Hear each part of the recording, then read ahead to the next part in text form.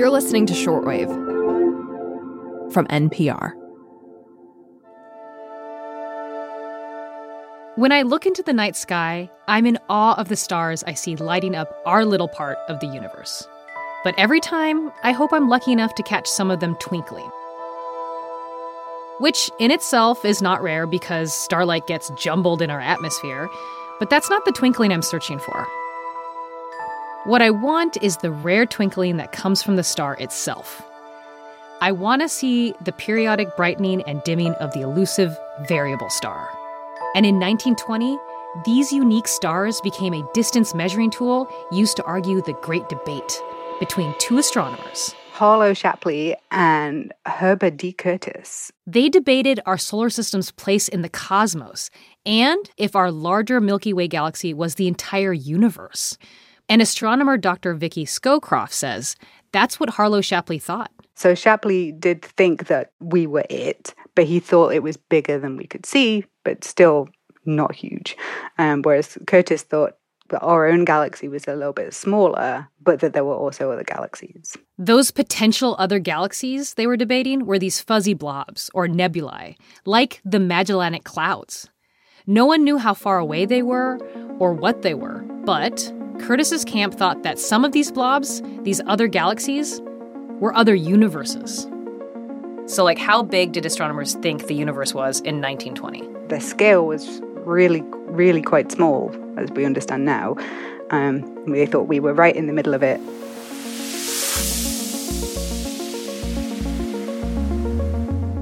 Today on the show, the Great Debate, when humans learned a lesson in being cosmically self-centered, and how by the power of starlight, we enlarged our universe and found our place in the Milky Way. I'm Regina Barber. You're listening to Shortwave, the daily science podcast from NPR.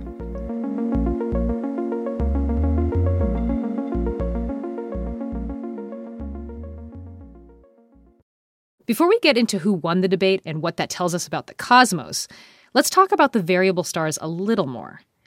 They're Vicky's specialty, and she says they can help us look backwards and forwards into the life of our universe. Most things in the universe are basically pretty boring. They just sit in space doing nothing. But variable stars are really cool, so they change in brightness over time. We know about variable stars because of John Goodrick. He's the guy who realized what they were back in the late 1700s. He was observing one in his garden every day for months and months and months, and he could see that it got brighter and fainter every 5 days. And the problem, though, was that he did this every night in Yorkshire in the north of England, and then he caught pneumonia and he died from astronomy. So variable stars literally killed him. I shouldn't laugh at that, I'm sorry. So we can laugh about it now because it's been long enough. Is why I moved from Yorkshire, because I don't want to die from stars. You didn't want the same fate. Yeah, it was too much. Vicky says that this blinking, if you will, is because the star itself is changing. At this point, we know stars are just big balls of gas. If you heat up a gas, it gets bigger, and cool things, they get smaller. So, as the star fluctuates in temperature, the star... it's pulsating. So you can time it really well. And it gets bigger and smaller, hotter and colder, and it gets brighter and fainter. At the turn of the 20th century, these changing stars attracted the attention of a group of female astronomers called the Harvard Computers. They were skilled at processing all the data coming from the observatory, categorizing thousands of stars. Among them was Henrietta Swan Leavitt. And she was looking at a galaxy. Well, she didn't know at the time that it was a galaxy. It was called the Small Magellanic Cloud. And she found a sample of these variable stars. Back in the day, the tools available to astronomers were photos. And not today's photos either. To get images of these stars she could study, Henrietta had to point a magnifying lens down on a glass plate coated with a photographic emulsion. Then they used to use these giant glass plates that they'd stick on the end of a telescope, and they'd have lots of those. And they had this machine called a blink comparator. So they put one photograph on one side and one on the other, and then flick between the two to look for things that were changing. So people were doing this by eye. And these variable stars, they don't all dim and brighten at the same interval. So the one that John Goodrick was killed by. That took about 5 days. But some of them are as short as 1 day, some of them are as long as 100 days. So they were doing like really painstaking work to try and measure these for a really long time. And Henrietta realized that a star's brightness is directly related to how long it takes for the star to dim, then brighten again. The longer that takes, the brighter the star. And once we know the average brightness of a variable star, we can do some math to get its distance. Because things look fainter as you get further away from them, knowing how bright something really is and how bright we see it as, we can tell how far away it is. Think of a light bulb. The further you are from a light bulb, the dimmer it looks. That dimming is a standard equation. And so from that information, we can calculate how far it is to the light bulb. It's the same with stars. So these stars are what we call standard candles.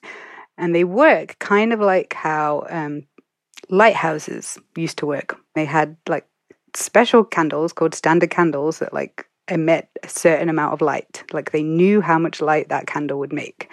So people sailing could tell how far away the lighthouse was because they knew how bright the light was. They knew how bright it looked to them, so they could work out how far away they were.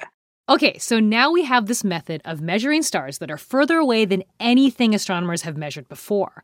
Thank you, Henrietta. Especially because this measurement of variable stars is what let us end the great debate. Remember those two astronomers, Harlow Shapley and Herbert D. Curtis? They were arguing more or less about our galaxy and if it was the entire universe. Shapley thought that the universe was just what we could see, that it was bigger than other people did, but we were it. Both of these dudes were taking measurements of these fuzzy galaxies and trying to figure out where in the universe they were, in our galaxy or beyond. When Harlow measured, he got distances so huge he barely believed them. His math pointed to two things.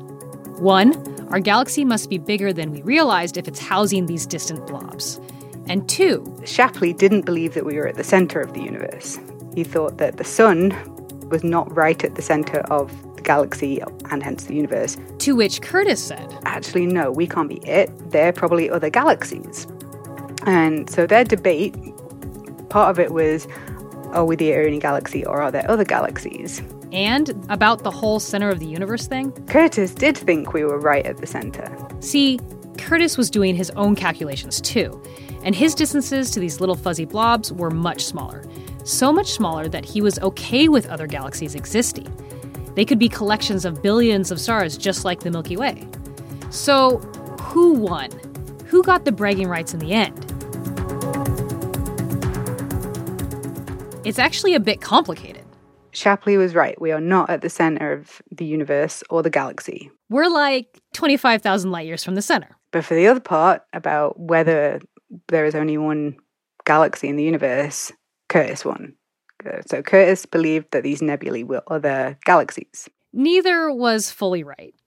And the guy who was able to shut it all down after 4 years, with even better science, Edwin Hubble. Edwin Hubble was using the variable stars that Henrietta Leavitt had discovered. Edwin had better data, more accurate distances to those various nebulae, you know, the fuzzies from earlier, like the Andromeda Galaxy and the Magellanic Clouds, and he got even larger distances than Shapley had. So rather than just being something nearby and small, they were actually a really, really big thing, really far away. They must be something separate. So that confirmed what Curtis thought, that we were not the only galaxy in the universe. The universe was actually made up of lots of galaxies, some nearby, some far away. Astronomy moved quickly after Hubble published his findings, and we started to realize things about our universe that we didn't think possible. I find it quite strange to even contemplate now, thinking about this. Like, it seems like one of those things that we must have known forever. But it's, less than 100 years since we discovered that there were other things in the universe other than us, basically.